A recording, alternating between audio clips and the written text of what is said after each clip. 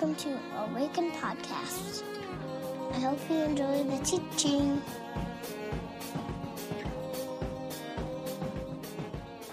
So we are in week 4 of our Advent series, and if you are new, each week we invite an artist and a writer to come and with something that they've prepared to share.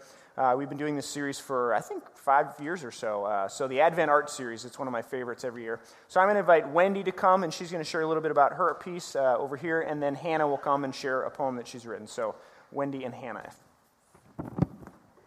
Hi, I'm Wendy Bartel. I'm a visual artist, and I currently create out of my studio in West St. Paul, or apartment, actually. Anyway, when I got invited to create a piece for this series, I started thinking about the posture of waiting. And 2 types of waiting and 2 postures came to mind. The first is illustrated in my figure on the left. It's a long and tired waiting. It's the kind of waiting that has begun to give in to disappointment, discouragement, hopelessness, and even despair. The wait has been so long that she has lost sight of her desired coming. She's painted in a blue shadow to symbolize her sadness and loss of hope. The second posture can be described as anticipation. It is the active expectation and leaning into what is longed for. There is a movement of faith based not on what is, but what will soon be. As the figure progresses toward the light, color is restored to symbolize the light and hope that have enveloped her.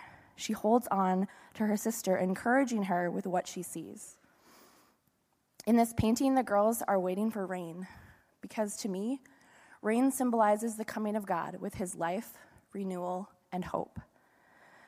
I tend to fluctuate between these 2 postures during times of waiting, but I always pray that God will enlighten me with hope so that I can move forward in anticipation of his grace to come. May you also find yourself pressing on through your waiting times, encouraged with the promise of hope of Christ's coming today and through to the last day.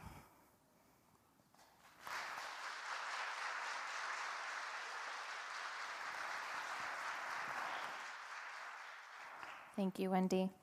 My name is Hannah Peterson, and I am a student at the University of Northwestern, and I will be graduating with a degree in creative writing. This poem I'm going to read today is not necessarily a personal poem, but it is a poem that is trying to get at the moment in someone's life where there is a lot of anticipation and longing, and especially within the church setting. This poem could seem very hopeless. It's not meant to be hopeless. It's just inviting you to wonder. It's been said that silence from God can feel like separation, and I think there's something at work, actually, within that silence. And so, without further ado, a poem for someone. The pulpit rains drought, and the culture spits droop. Verbs mix and match to wrong nouns. We're chaired on religion, drummed on doctrine. A gurgling praise, a spurting habit, a mute scream. Chaos and success, Hauser the student, the teacher, the brand, Arceau's, Arroyo's. This feeling is not meant to stay. Why do I give half a damn? I flail from bridges I've reared. I inhale rivers I've entrenched. I abide under the tombstone. Are you here? Are you here? Do you read the tombstones as you pass, Lord? Thank you.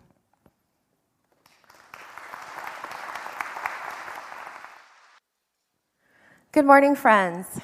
My name is Elaine Timchek, if we haven't met, and I'm part of the core team and have been focusing on our community outreach and global outreach efforts. And today, I want to introduce you guys to Cheryl. Cheryl is the executive director at Joseph's Coat, and Cheryl is just here to share a little bit with us. Cheryl, why don't you tell everyone, what is Joseph's Coat? Joseph's Coat is a free store for the working poor, homeless, and anyone who is needy. And we serve communities throughout the Twin Cities. They come from suburbs, they come from this area. We welcome everyone. And it's just a place that was started 25 years ago to provide an area of dignity and respect for people who needed clothing. So we provide clothing for men, women, and children. We're totally supported by the community. We are not part of any agency. We are not subsidized by the government. So for 25 years, community has supported Joseph's Coat. Cheryl, where is Joseph's Coat? Well, it's right around the corner on Armstrong and Bay on West 7th, and not far from here. Yeah. So who are the people, you mentioned this a little bit, tell us a little bit more. Who are the people that you're seeing on a weekly basis? Well, we see just about any type of person you can think of. We have 400 people come through in a day to shop, and we have immigrants who come from, the most recent immigrants are the Karenni people, and they came to this country. They don't know anything about winter. Their kids come in bathrobes and flip-flops. So we service immigrants who are new to the community, and we serve many homeless, are addicts, and have other problems, mentally ill people who just aren't getting help. And a lot of people just like us who have, for some reason or another, become ill, or something has happened in their lives and they lose everything they have, and they can no longer afford to pay for clothing. They can only afford to basically get rent and hopefully something to eat. So every race, every religion, anyone you can think of, they walk through our doors. Cheryl, tell us, what are the biggest needs for Joseph's Coat right now? Right now, our biggest needs are hygiene products. So basic shampoo, conditioner, body wash, they think is just, they've gone to heaven if they get body wash instead of a bar of soap. Feminine products, all the diapers are huge. They just can't afford to buy these things. So these necessities are something that they really need. And then also, for example, if you would bring in a package of men's crew socks, they don't get the whole package. They get one pair of socks per week, and they stand in line to get them. So underwear and socks that are new are a really big deal because they do wear used underwear. Thank you. Okay, well, thank Church, we're going to be just trying to start helping and working with Joseph's Coat. I mean, it's our neighbor, and so I want to encourage you, starting next week, we're just going to have a place in the back where you can bring in the donations and things that Cheryl has mentioned. So we're going to really start focusing on hygiene items. If you travel, Cheryl and I were talking about this, if you travel and, you're staying at hotels, if you can bring back the toiletries, the small sizes, bring them back. Fill up your bag and bring it every Sunday. I want to challenge you that for, if you are going shopping, pick up that extra bottle of shampoo. Pick up an extra bar of soap and bring that in so that we can bless our neighbors. At the Discover Awaken booth, there's some information on Joseph's Coat, so you can pick that up, that information as well. And you'll be hearing from me and the weekly and other things about various times that we're going to try to set up to volunteer at Joseph's Coat and just continue that partnership. So thank you, Cheryl, for being here this morning. Thank you very much.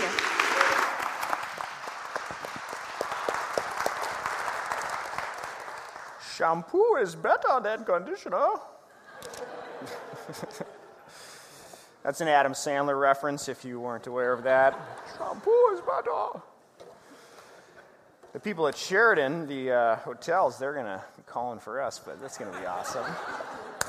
So, friends, if you have your Bibles, Acts chapter 7. As you do that, I'll let you know that I was reminded this morning by Facebook that I have, it was 10 years ago today that I got on Facebook, guys. Yep. I mean, how did we do life without it? How was our lives meaningful and significant without Facebook? That's what I want to ask this morning. I don't even know. Acts chapter 7. We're in week 4 of our Advent series, and we have been walking through this season. We've looked at darkness and the cry that comes out in Exodus chapter 2 with the Israelites, and last week, desire and longing. And so this week I want to talk about waiting. So if you have your Bibles, I'll ask you to stand. We're going to begin in verse 20 of Acts 7. This is the recounting of a story that happens back in Exodus chapter 3 and following. So it says this: At that time Moses was born, and he was no ordinary child. For 3 months he was cared for by his family. When he was placed outside, Pharaoh's daughter took him and brought him up as her own son.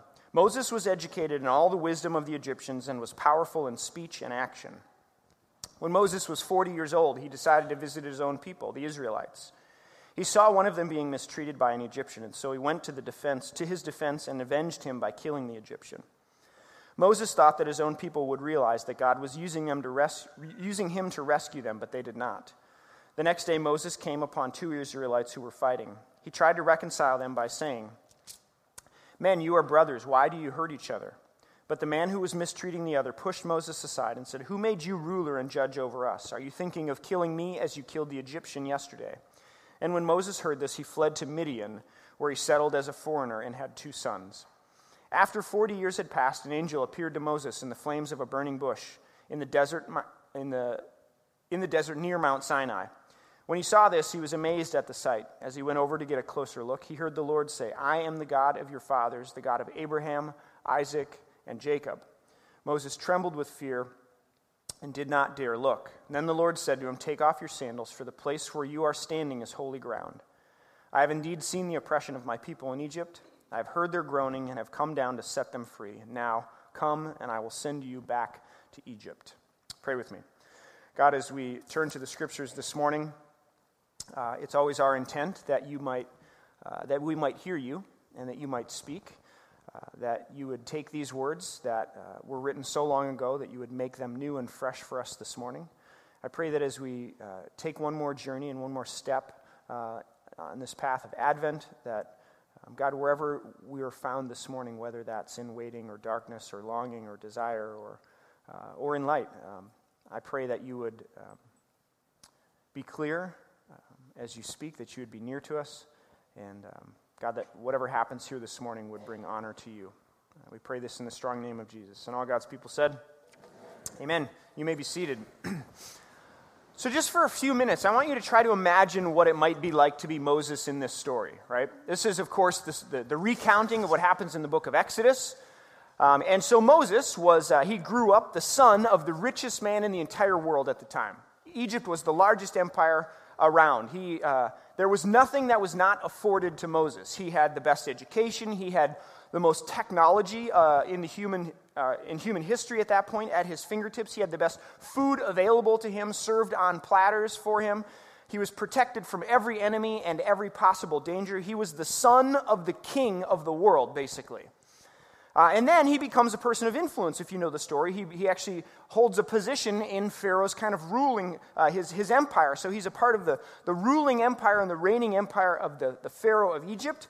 And you don't get this kind of position by watching YouTube videos and playing video games, right? Like we know from Scripture and other what Scripture says in some of his actions that Moses was a person of passion. He was a person of strength. He was a person of influence. He kills this Egyptian guy and then gets found out, and he ends up fleeing. So he leaves. He turns his back on all this. He walks away from all this, and he goes, if you remember the story, to a well where he meets a woman who invites him over for dinner, which is what you do.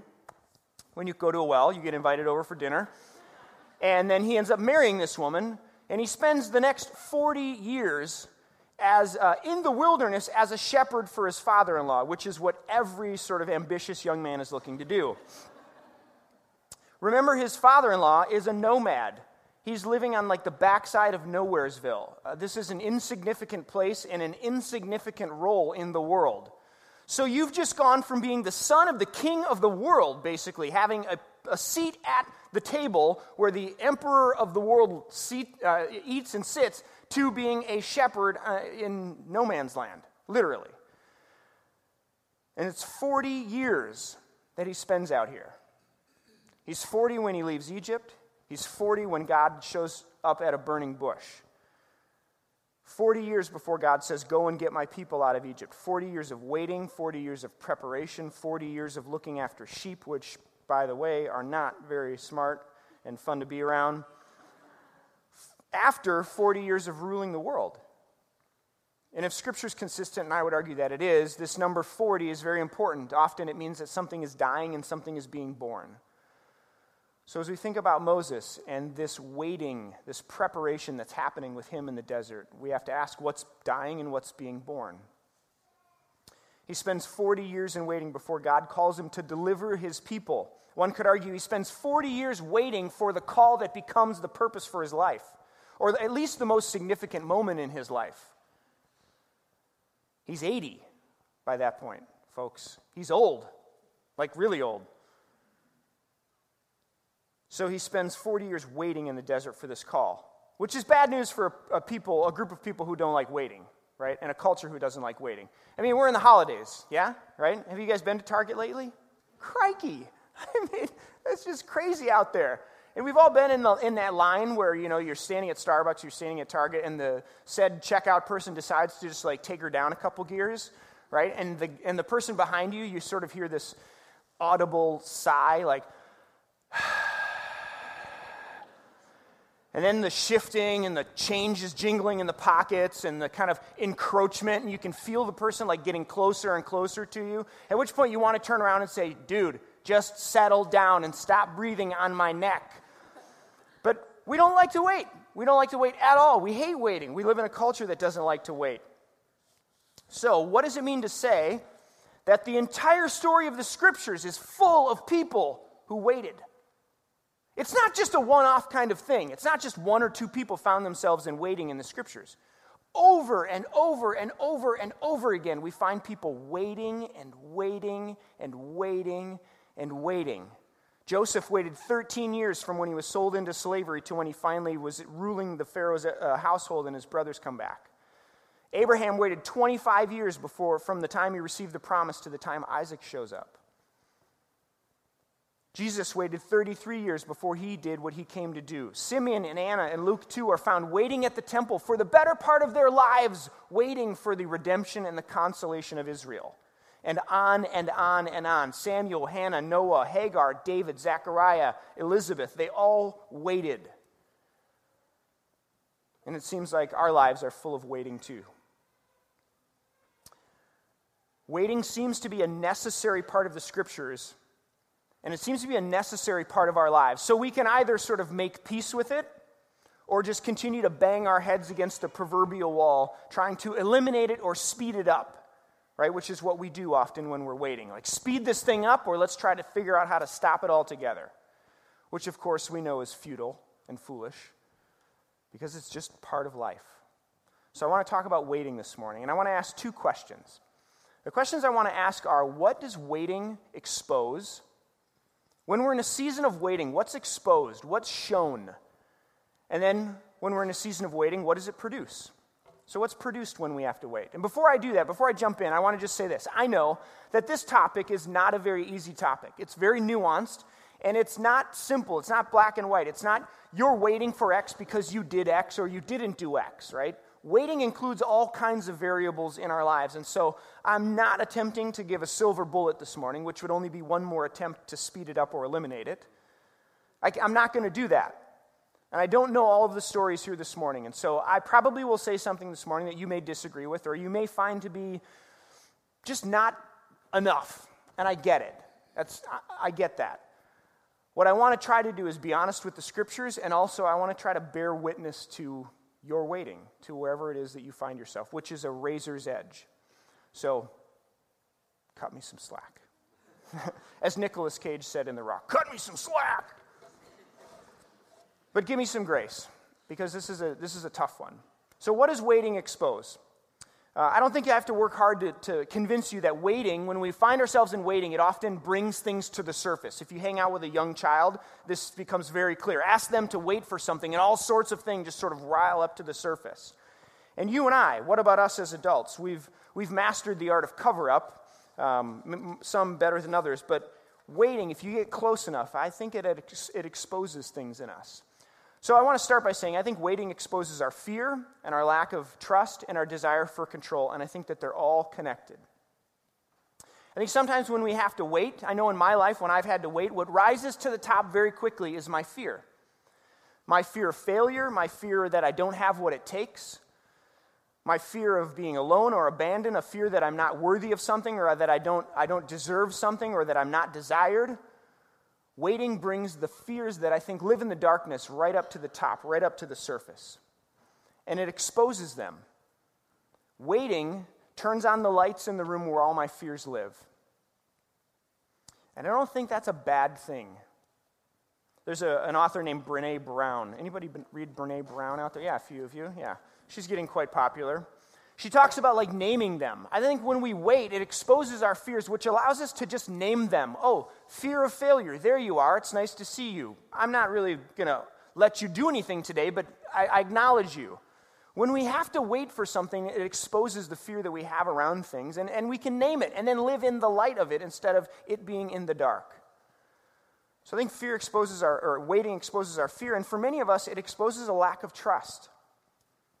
Because in waiting, we have to hand something over. We have to hand over the reins to someone or something else that's outside of us. And we find it difficult to wait for something. We immediately take back the trust we may have given. Think about Abram and Sarai, right? They get this promise from God in in Genesis. And they wait, and then when things get difficult and it's not happening, what happens? Hagar, come here. This is a really, really interesting story. I don't mean to make light of it, but a lack of trust, right? It gets to a point where it shows that. And for many of us, that sort of leads into a desire for control. Many of us, controlling a situation or a relationship is a form of comfort. When something's outside of our control and we can't fix it or we can't stop it or we can't change it, we immediately try to grab onto it so that we can secure it or do what we need to so that we feel better, so that we don't feel stress or anxiety about whatever it is. So I think waiting exposes this fear and lack of trust and desire to control, and they're all connected. I think fear also exposes our motives. I was a youth pastor for a really long time, and I'd always have these kids who would come and they'd say, oh, hey, I want to be in the worship band. I want to play in the worship band, or I want to sing on the worship team, which is Have you all been to youth group before, right? And you get the kids up there, and it's like, sweetheart, you can't sing. Like, it's terrible, right? And nobody has the guts to say it to her or him, and it's just like everybody's in the back going, oh, my gosh, and we're at the soundboard going, just turn her up in the monitors or turn him up in the monitors so he can't hear him. He can hear himself, but nobody else can hear him. It's a real disaster. We should talk about that in seminary, what to do with the kid who can't sing. But either way, right, these kids come and they say, I want to be on the worship team. And I would say, tell you what, how about you wrap cords, or you stack chairs, or you do something and serve like so nobody sees you for a while, because I want to know, what's your motive? Why do you desire to do this? Because leading the community of God in worship is about them, not you. And so I want to know. And almost every time when I'd say, I'll tell you what, why don't you come early next week and help roll some cords or help stack some chairs, and inevitably, crickets, right? Because when we have to wait for something, it often exposes our motives. And sometimes they're good. They're not always bad. But I think seasons of waiting often expose what's really happening on the inside. I think sometimes waiting exposes the fact that it's just not time yet. Do you guys remember that when you were a child and you'd ask your parent for something and they'd say, not yet? Do you remember that? It just drives me batty. And then, of course, your next question is, then when? When's it going to happen? When's Christmas? My kids keep asking. Like, you've got an Advent calendar. Just count the days, baby. It's right there. When's Christmas? Not yet. When's it coming? Not yet, not yet, not yet. Gosh, I hate that answer. But the longer I live, the more I realize there's wisdom there. Not yet. We live in a world where there are cycles, there are rhythms, there are these seasons, and they're there for a reason. Sometimes they provide needed rest or replenishment or growth. The answer to our questions in waiting often, it's not time yet. Which I get isn't a satisfying answer, right? I've been there before. I've waited, and when somebody says, maybe it's just not time yet, you're like, shut up, I don't want to hear that. Nobody wants to hear that. It's just not time yet. But sometimes there's more work to be done in us. Sometimes there's more rest that's needed for what's about to come. Sometimes there's more healing that needs to happen. Sometimes it's just not time, which sort of provokes two questions. One being, do we trust that there is a God who knows when it's time and that God is good? Do we trust that there is a God who knows when it's time and that God is good? Because sometimes it's not time yet, and that's hard to hear. But do we trust the God who knows when it's time, and do we trust that God is good? And maybe secondly, can we be gentle with ourselves in our waiting? When we find ourselves in waiting, oftentimes I think we move immediately to, I must have done something to deserve this, right? Because waiting is bad, and if I'm waiting, then I'm not ready, or something happened, or I'm not doing something right, or I did something wrong, and so we immediately go to beating ourselves up because we're waiting. Maybe it's just not time yet, and it will be soon. Can we, collectively agree to be gentle with ourselves when we find each other in waiting? Two questions. What's exposed? What does it produce? Last of what it exposes, I think it exposes sometimes that we don't see everything. And this is one of those ones where when somebody says it to you, it's really not helpful. But I think there's wisdom here. I mean, if you've ever had a child come up to you and wants something so badly, and as a parent, you're like, sweetie, this thing is not going to bring you life. I guarantee you. I know. I've done it. I've been there. And they just can't see it. Or they don't see all of the financial implications of whatever it is that they want. And you as the parent are like, listen, it's just not going to happen. You don't have the view that I have from here. And I think sometimes we just don't see everything that's happening. There are seeds that are beneath the ground that have not yet come out of the ground. And they're there, but they're just not visible yet. There's this passage in the book of Daniel where Daniel is praying and praying and praying and praying, and then this angel comes to him. It's in Daniel chapter 10. And the angel says to him, listen, Daniel, I have heard your prayers. I have listened, and I came the moment that you prayed them, but I was delayed by the prince of Persia. Who the heck is the prince of Persia? If you study Daniel, one would argue that essentially what's happening here is there's a whole nother realm of things that are going on that we don't see. And I'm not one who's looking for the devil under every rock. I remember this guy, Jerry Pipes. He was this guy at my church that I grew up at, and he'd always ask me, Michael, what are you reading these days? What are you reading these? Wonderful, wonderful old guy. And so I said, Jerry, I'm reading This Present Darkness. Do you guys remember Frank Peretti? Yeah.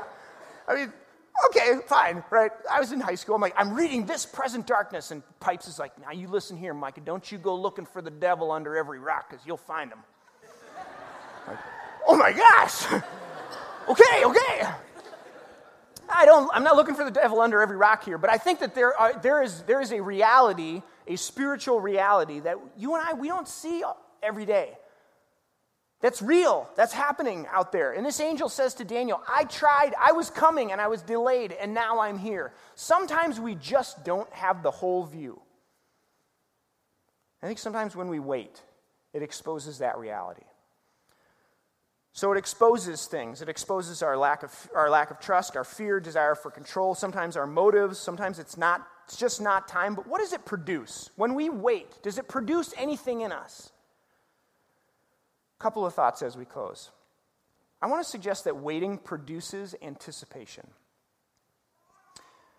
When we have to wait for something, it produces anticipation, and waiting produces anticipation or tension. It's like, so when I was a kid, we used to go to this place called the Boom Site. It was this really cool spot on the St. Croix River. It's where they used to crane the timbers over the river and drop them in and send them down. So we'd go to this place. I loved it. There were all these little natural springs that would bubble up, and so we as kids, we'd go down there exploring, and every time, inevitably, we'd try to dam up these springs, which of course is a futile task, or very foolish. You can't do it. You can't stop it. But we would try. So we would take these rocks, and we'd spend all morning trying to build these dams to hold back the river, and the water would grow, and it was like this tension was growing, but then inevitably it would break, and of course there would be a release, and the water would go down. Waiting produces anticipation. Waiting is a bit like this. It's like, what if I said it this way? Without waiting, there's no joy.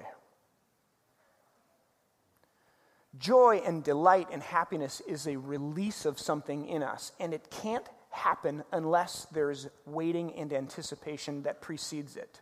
What if you got everything you desired exactly when you wanted it? Like right when you desired something, your desire was fulfilled. There would be no joy. There would be no delight because there's no waiting and there's no anticipation and there's no release. You can't have joy without waiting. I mean, do you remember that moment, parents in the room, when you saw your baby for the first time after that long journey of 40 weeks of waiting and waiting and waiting, and then there they are? You can't have that without waiting. Waiting produces anticipation, and it's all part of the story. It's all part of the process. You can't have joy without waiting. Lastly, I would maybe say this. Waiting produces intimacy. So this last week, my wife and I were sitting on the couch, and we were discussing just exactly what on earth is happening around here. And I had this moment where maybe for the first time, I haven't felt it this way yet as the pastor of Awaken. There was a sacred fear and holy reverence that sort of welled up in me when I started thinking about it. And I said these words. I said, Laura, what exactly have we wandered into at Awaken? What is happening around here? I cannot tell you the number of people that I have talked to who have said to me, I don't know how to explain it, Micah, but I walk in this room and there is something unexplainable. There is a sense, there is a spirit about what's happening here that is just, I don't know how to explain it. Multiple people I've talked to, I'm like, tell me about, you're new to Awaken, talk about it, tell me. And this is the story that I get. I don't know what is happening around here. And then I was sitting at Lucky's 13 this last week. I'm waiting for somebody. I'm writing this sermon in the bar. And I started remembering this question. This question that I've been asking for 10 years. And the question has been, God, is there more? Why doesn't it grow? When will it grow? Is it me? What's wrong with me? Why isn't it happening? And there was this waiting that I have experienced over the last 10 years. And I'm sitting in Lucky's and I just started weeping. Because I realized I have not waited alone. That God and I have gone on this journey of waiting. And whatever God was doing and preparing, here we are. And I felt this intimacy that I have experienced with God over the last 10 years in this question that I just have been, it is everywhere in my journal. And so I want to suggest that waiting produces a potential for intimacy. That as we wait, and maybe this is the promise of Advent, that our waiting and our longing, it is not done alone. That you are not alone. That as hard as waiting is, for whatever it is that we're waiting for, you are not alone. You are not alone. You are not alone. I want to invite us to a time of silence. And we do this every week, trusting that God's got more to say than I've prepared. And whether your waiting this morning exposes something in you or it's maybe producing something in you, I want to invite you to maybe ask this question as you, in a moment of silence. God, what do you have for me in my waiting? What do you have for me in my waiting? So let me offer a word of prayer and a time of silence. God, as we enter into this few moments this morning in the chaos of our lives and of this season, and as we think about this this idea of waiting and maybe what it exposes in us or what it might be producing in us. I pray that you would give us each the courage necessary to go down this path, which is hard sometimes. And as we ask this question, God, what do you have for us in our waiting?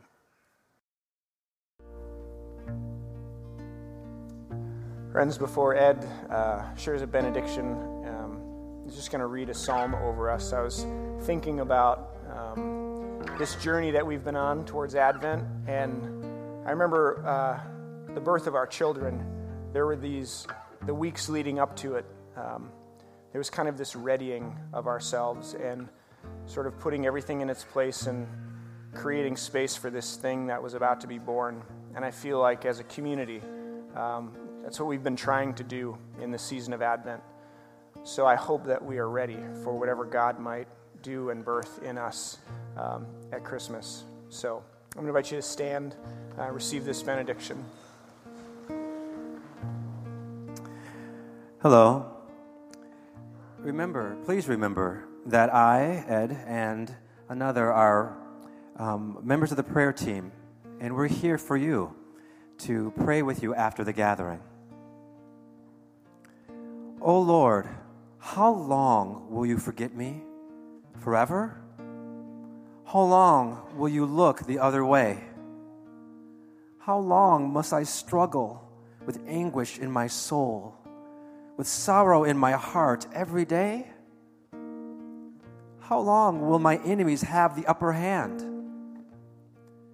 Turn and answer me, O Lord my God. Restore the sparkle to my eyes, or I will die. Don't let my enemies gloat, saying, "We have defeated him." Don't let them rejoice at my downfall. But I trust in your unfailing love. I will rejoice because you have rescued me. I will sing to the Lord because you are good to me. Grace and peace.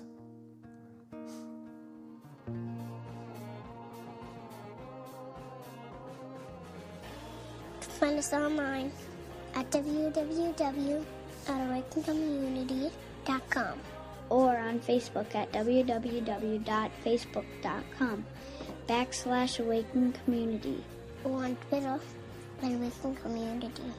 See you next time.